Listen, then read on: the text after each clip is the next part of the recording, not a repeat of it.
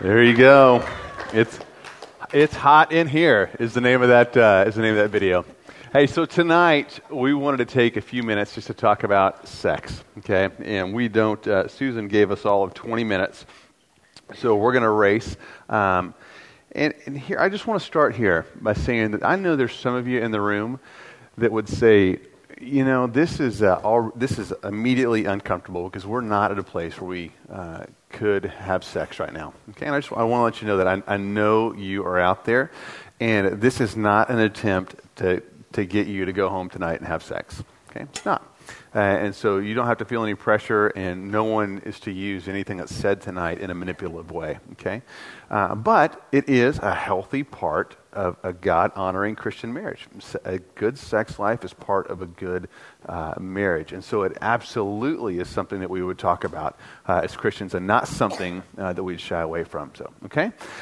So what we wanted to do just in our brief time is give you 5 tips for guys, 5 tips for gals to have on how to have a great sex life. Okay? So just 5. We don't have long, but here, guys, the first for you. Very simply, become a great and godly husband. Okay?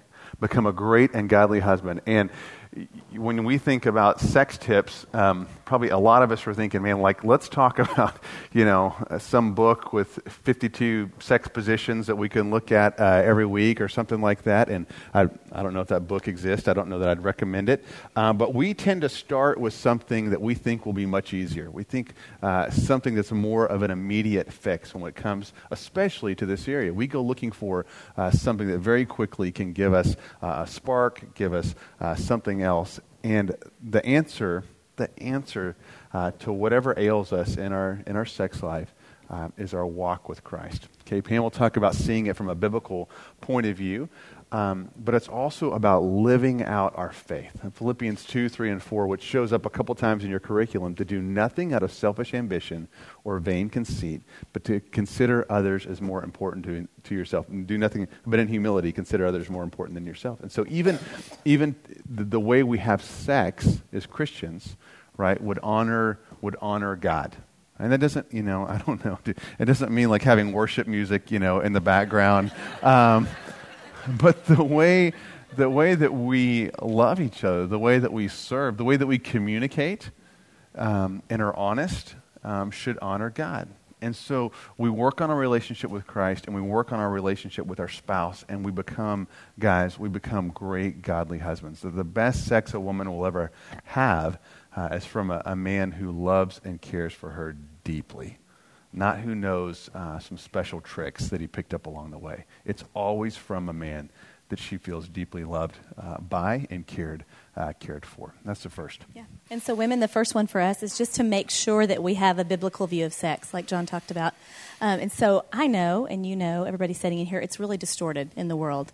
You know, just the world, the media, from stuff in your past, maybe stuff even currently in your marriage, that sex is just distorted and messed up from what God originally intended it to be. But a biblical view would be that God created it for a husband and wife to be enjoyed. Song of Solomon 5:1 says, "Drink deeply, O lovers, drink your fill." And he's talking about a husband and wife enjoying sex because he gave it to them as a gift. And so just seeing it that way, not as something dirty, but as a gift from the Lord. And so there's a great way to look at it. You can be, sex can be a thermometer in your marriage, so you can look at it, and it really does give an indication, as John talked about, of the rest of your relationship. If sex is going well, oftentimes the rest is going pretty well. But it can also be a thermostat, and oftentimes the world makes too much of it. The church goes the other way and makes too little. But there's just kind of a balancing act there, kind of a happy medium between those two. That, just like a thermostat can kind of change the temperature of your house, intimacy together really does have a big impact on your communication, on your spiritual oneness. Just the way that you interact with each other can be affected by your sex. It's great. And I think we've, you know, that's part of the growth. I think for us, early on, we just saw sex as something different than the rest of our relationship. And I think as we've grown and, you know, been married almost 20 years, we see it. And that's absolutely part of it. It's not the thing. It's not the thing. The world would say that's the case. But it is an important part of our relationship, and they're not somehow disconnected. And so that's been growth for us, and a lot of couples will kind of share that story, that they made too much or too little of it early on in their marriage, and then they came to see it as a really important part, not minimized or not maximized in the relationship. Okay? So the second one, guys, is just to pursue purity. Okay? Pursue purity. In Job 31:1, Job said, I have made a covenant with, my eyes, not to look lustfully on a woman. And so that includes, obviously, physically, women that we're around, women in the workplace, women when we're out and about, and definitely pornography. Anything that is not your wife that is stimulating you is out of bounds. Okay, and God wants you to have eyes for your wife. Your wife, once you are married, is your new standard of beauty. You wonder what is beauty? What is perfection? It's the woman you're sitting next to. And there is no quest for something else outside. It's to enjoy God's daughter that he gave you. And so if we free ourselves from that, it frees us to love our spouse. And that would also go along with masturbation, which I love. Just Kyle was up here last week being incredibly honest, and he just said, man, there was a point in my marriage where I would just look at porn and masturbate, and I thought, man, I don't need you anymore. That's easy. That's a really lazy way out. And Scripture will call us over and over again to flee sexual immorality and also to be self-control. Okay, so in this area, we want to pursue purity, run away from lust, and instead of kind of using our best energies to try to sneak around late at night or at the workplace to look at or indulge in pornography, spend those same energies, spend that same creativity loving our spouse. Yeah, so the second one for us women is just to pursue a correct image of our body. And so again, the world and where we live has just really messed this up. And so we know all over the Bible, Psalm 139, in the first chapter of Genesis, that God created something that was good when he created man and woman. Psalm 139 says we are fearfully and wonderfully made. And so a lot of us have stuff in our past that makes it really hard to have a correct and biblical image of our body. But just you owe it to your husband or your wife, guys, just to seek help if there's hurt in that area. And so we know the statistics are really high for sexual abuse. Like 1 in every 3 to 4 women are victims of childhood sexual abuse, 1 in every 6 men. And so if that's something that happened, definitely that's distorting the view of your body, and it's distorting the view of sex. And so there's a ministry here for men called Mend, and for women called Shelter from the Storm. It's a confidential ministry, but that's just a way that you can go to seek help, healing. We've seen close friends that have that in their past, and they would say now they have a great, enjoyable sex life. The woman would say, I realize that my body is good. It's for my husband's enjoyment. It's to glorify the Lord with, and they have a correct image of their body. And so I would just continue to encourage us as women just to memorize Scripture, just meditate on Psalm 139:14. I'm fearfully and wonderfully made. Your works are wonderful. I know that full well. That's good. And guys, we have something to do with that, right? We don't ever compare our wives to someone else or send these subtle hints like, God, if you just look like that, or if you would just lose a couple pounds, or if you would, all these kind of things. And you have a lot to do with the way that she views herself and the way that she feels viewed by God, okay? So number 3, guys, is just to pursue her both emotionally and physically, not just sexually, okay? And so since the beginning of time, guys oftentimes have been emotionally disengaged until the act of sex. And then suddenly they're incredibly interested and incredibly attentive, and they want to know how she's doing, and they're really caring, right? Just out of nowhere, the Neanderthal becomes, this incredible romance guy. And great sex comes out of a relationship where there is an emotional intimacy, not just physical intimacy, okay? And that she feels connected, she feels safe, she knows you, she feels known, she feels totally accepted. And we tend to want to work on the sex and the act of, and that absolutely plays a part, okay? The same thing is to pursue her physically, not just sexually, okay? And this is one that I'm still growing in. And one time, Pam and I took a kind of a test, a marriage test, and we got the results back. We're sitting down and we're looking at them. And the question was, physical touch leads to sex. And you would either say, I strongly disagree, would be like a 1, 5 would be strongly agree. And so I think I put 2, and Pam put 5. And so we got the results back, and I said, "Oh, you must have misunderstood the question, because what the question's saying is like, when I touch you, I want to have sex." And she goes, "I understood exactly what the question was." And I remember it just, there's that line from Christmas Vacation, where Chevy Chase says, "If I woke up tomorrow with my head stapled to the carpet, I wouldn't be more surprised." Like, I was shocked. I said, "Do you really feel that way?" She goes, I kind of do." And I thought, man, what a bummer. You know what? That would be terrible to wince when you're touched, because you think that it's always leading to something. And so it's something that I've had to grow in. I think I'm doing better. I don't know that I'd give myself, I don't know what you'd put, if you'd put a 1, I'm doing great. Maybe a 2, it's hard, right? It's hard to give your wife a massage and just leave it at that, man. That's rough. That's rough, but that says a lot. Okay, so I brought a slide just to help us think not to help us decouple, or just the over fascination with just climax, with just kind of the orgasm, and help us think through. That's crazy. I can't read that from here. There's no way, unless you're superhuman in the back, you can read that. But let me tell you some of the categories. Okay. So the apex is the bottom right. This is from McCluskey. It's called his love-making cycle, and I think it's just been helpful for us. It's helpful for a lot of folks. So apex is that's kind of the climax. So that's a focus on pleasure building, the abandonment to love-making, surrender of control. Right. So that's the thing that we normally think of when we think of sex. But before that is the atmosphere. So that's the intimate marriage. There is privacy, there's energy, there's time, anticipation, all those kind of things, and mutual consent. So there's an atmosphere in the relationship. Then before the actual act of sex is arousal. So that's playful vulnerability, mutual exploration, attentive to the senses, letting passion build. So this idea of not just showing up, right, guys, and going, "Hey, feel lucky," kind of deal. Like we can start a little before that, and we can do a little better than that. Would be the arousal, and then afterglow is just kind of what you do after the fact, the affirmation and reflecting and basking and feedback and those kind of things, right? A funny story. One time we showed this, and when there was a typo, and it said "after flow" up there. Which is really funny. We read that. I was like, well, I guess it's that too.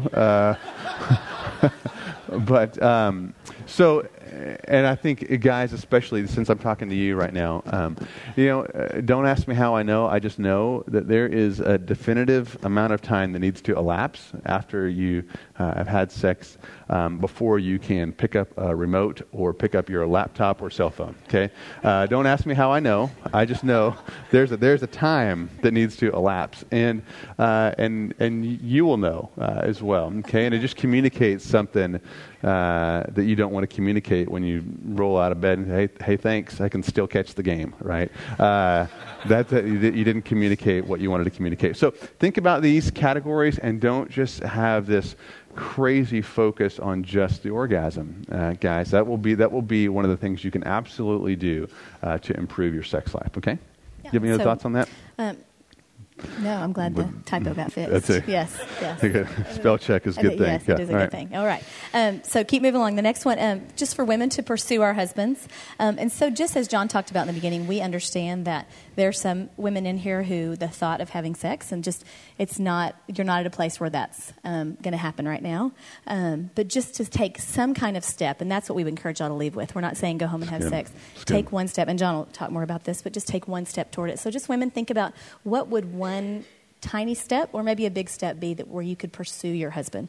And so just to initiate, we think oftentimes that the men are the one who they're always thinking about. It's always their idea to have sex, which, just as a side note, that's not always the case. There's actually probably in the 20%, maybe in close to 30. It's higher. It's even higher than that. And above 30 of women who have a higher sex drive than their husbands. And so if that's you and you're thinking something's wrong, there's not. It just becomes a communication issue. Someone's going to have more sex than they would probably ultimately want, and someone's going to have less. And so it just becomes a communication issue like so many other areas. But just to initiate, and if he does have a higher sex drive, then think, make sure it's my idea sometimes. I ask the girls in my community group, ask me if I've initiated sex recently, if I always wait for John. And so just being disciplined to think about, to build anticipation, send texts during the day, just kind of think creatively.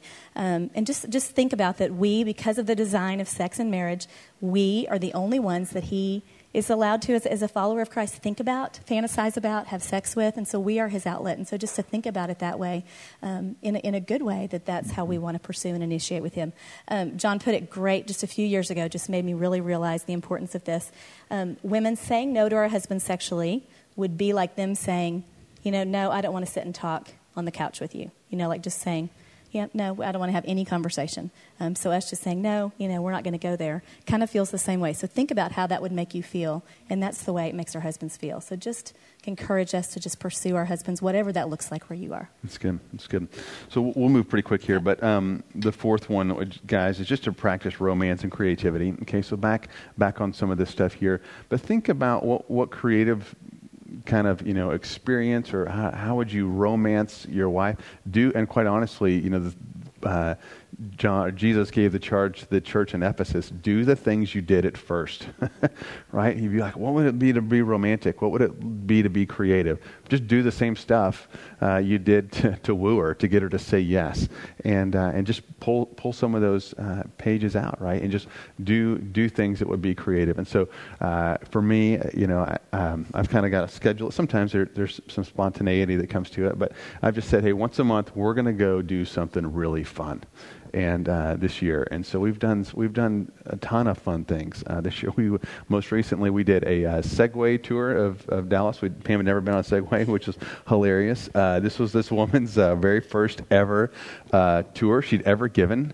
And I cannot tell you how much we laughed. And so she didn't know to tell us to go slow, and she goes off this field, just flying, and I fell off. Went over. No one falls off a Segway. I fell off a Segway right by the road, and people were honking. And I got up. I was like, yeah. And she was giving us a tour of down like the Founders Palace. Yeah, apparently, did y'all know Robert E. Lee was a governor and is buried in Dallas? She tells us Robert E. Lee's buried over there. We're did y'all know that? Yeah. Man, we laughed so hard. Just some of the stuff she said, she had no idea. But it was, I just surprised her, and I just said, hey, I've got, clear your calendar for these 3 hours. We'll go do something fun. And so it wasn't hard, just get the group on and call them up. Always looking for a deal, but just something, guys, to be creative and connect with your wife, and then also just romantically, okay, and then in the bedroom, again, yeah, I think we can do more than we are with that. Yep. Yeah. And so women, the fourth thing, that we're his protection in this area. We're our husband's protection. It's the way God designed us as that helper suitable when we hear about roles, and we talk about that in the curriculum. So John, has talked about, and here we lay it on really thick to the guys, like, you're not allowed to look at any other woman. And so when they indulge in pornography or they think lustfully about a woman, it's their sin. But as their partner, we can help be their protection. So being available, striving to look good for your husband, not for any other reason, not because what the world thinks, but just because you want to look good for your husband. All those things help be his protection. And so that's one of our roles. That's good. And guys, we should try to look good as well. A lot of us have let ourselves go since she said yes. And it's not right to hold her to that standard, right? And just kind of keep pounding the donuts and watching Sports Center. We can do better, okay? So number 5, guys, is just to ask your wife about her desires, right? And so oftentimes we focus on ourselves, right, and what we want. And instead, Jesus always flipped the tables on this. And so we don't think about ourselves first reflexively. We think about others. So, hey, babe, how are we doing? If we were going to take one step towards oneness in this area, what would that look like? What could I do? Do you feel safe? What's your biggest frustration? What would be something really fun to you to do, or a setting or something like that? What would be an environment? Okay, tell me about that. Rather than trying to get her to do the things that you want to do. And I think, guys, if we're honest, a lot of times we get so wrapped around the axle because she won't do some of the things that we want her to do, or we're trying to push her. If we're just dead honest, it's we didn't get those ideas from God, right? We got them oftentimes from pornography or things we heard, right? So it wasn't as if we were reading the book of Romans, in our quiet time, and you go, man, that would be so fun to do. I was praying, and you came home, right? It's something that you saw elsewhere, and you're trying to push that on her, and that's just wrong. Okay, it's just wrong. You've committed adultery with your eyes somewhere else, and then you would put that on her. Okay, and but enjoy whatever it is that your wife feels comfortable with, and quit trying to push everything on her. Love her like crazy. My guess is she'll feel more free, right? And then ask her what would it look like to pursue you better in this area. Yeah, and I would say this is a big growth area for us as well. John just does a really great job, or has just grown and just, hey, what do you desire in this area? And just asking me questions. And then I would just say to this last point, so women, same thing, just ask our husbands what he desires. That I've just been able to grow and ask that. And then tables turn, be able to share what I desire as well. And so you both, you want to hear from each other. He wants to hear from you. You want to hear from him. And so women, it's not selfish. I think I used to think or kind of feel that it was selfish to communicate my desires. And so women just to know what we desire and communicate that with our husbands, and then to communicate and to hear from him as well. And so both of those last 2 points, just seeking that Philippians 2 to serve each other. Yeah, it's good. So just in closing, again, none of this is ammunition tonight to go home and have a fight about, okay, or to say, man, they told us up at the church that you have to have sex with me. If you heard that, you didn't hear that from me, okay? And nothing in here is to be used as a weapon. Everything in here is information to serve, okay? It's information to be used how to serve. And so that should be the posture in which you heard anything tonight, okay? So a normal, healthy, couple that's moving towards oneness, they should be able to talk about their sex life without getting angry, frustrated, petty, selfish, okay? That's not where you are right now. It's okay. You just want to talk about what would it look like to get there. Like, what's one thing we could do if we're going to take a step, which may not even include having sex? What's one thing we could do? Okay, what's one thing we could do? And so just in closing, when Pam and I were all of 22 years old, we were doing our premarital counseling with this couple. We didn't emerge as over here on Wednesday nights. Amazing premarital ministry. We didn't have anything like that. And so we went and found this couple that was the godliest couple that we knew, and went and just said, hey, can you help us prepare for marriage? And they said, premarital counseling, is that what you're asking for? Yes, we don't know. Will you tell us what you know about marriage? And so, just taught us some great things that looking back, we weren't even smart enough to understand the wisdom we were getting. And so we walk in there one night and they're talking about, it became very apparent they're going to talk to us about sex, this couple. And so time, we're 22, they are like 50, they're high 50s, and this guy, if I just showed you a picture, you know exactly what I'm talking about. He just kind of looks 20 years older than he is. And so he says, hey, John, why don't we go for a walk, and we'll call her Susan. Susan and Pam go sit by the pool talking about the birds and the bees. And so I'm talking about this guy that looks like 75. I'm 22. We're talking about sex. And he is being, like, I wonder, like, hindsight, I wonder if he was messing with me, because he was crazy detailed. And he goes, yeah, the vaginal moistening and all this kind of stuff, And I was like, so imagine having that conversation with somebody older than your grandfather, right? And I remember, like it was yesterday, we're walking, and he's picking up these nails because there's construction in the neighborhood. And he stops and he says, hey, you know what? I want you to know that sex with Susan is better now than it's ever been, in our entire life. And I remember having two simultaneous thoughts like, yeah, that's... that's gross. No. I wanted to bleach my brain. The other one was like, that's bull, man. You know that's bull. And I just remember thinking, like, that's kind of like the marriage, Easter Bunny or Santa Claus. Like, this is the myth we perpetuate to those who don't know any better just yet, But we both know, dude, that's not true, because I'm 22, I'm in shape, she's hot, we're going to have amazing sex, much better than you, old man, kind of deal. That's what I thought. And here's what's fascinating. The research would say that the couples with the highest levels of sexual satisfaction are the 50 plus, right? 50, 55 in there, right? So some of you, like you youngins in here, that's your parents, right? And they're home alone right now.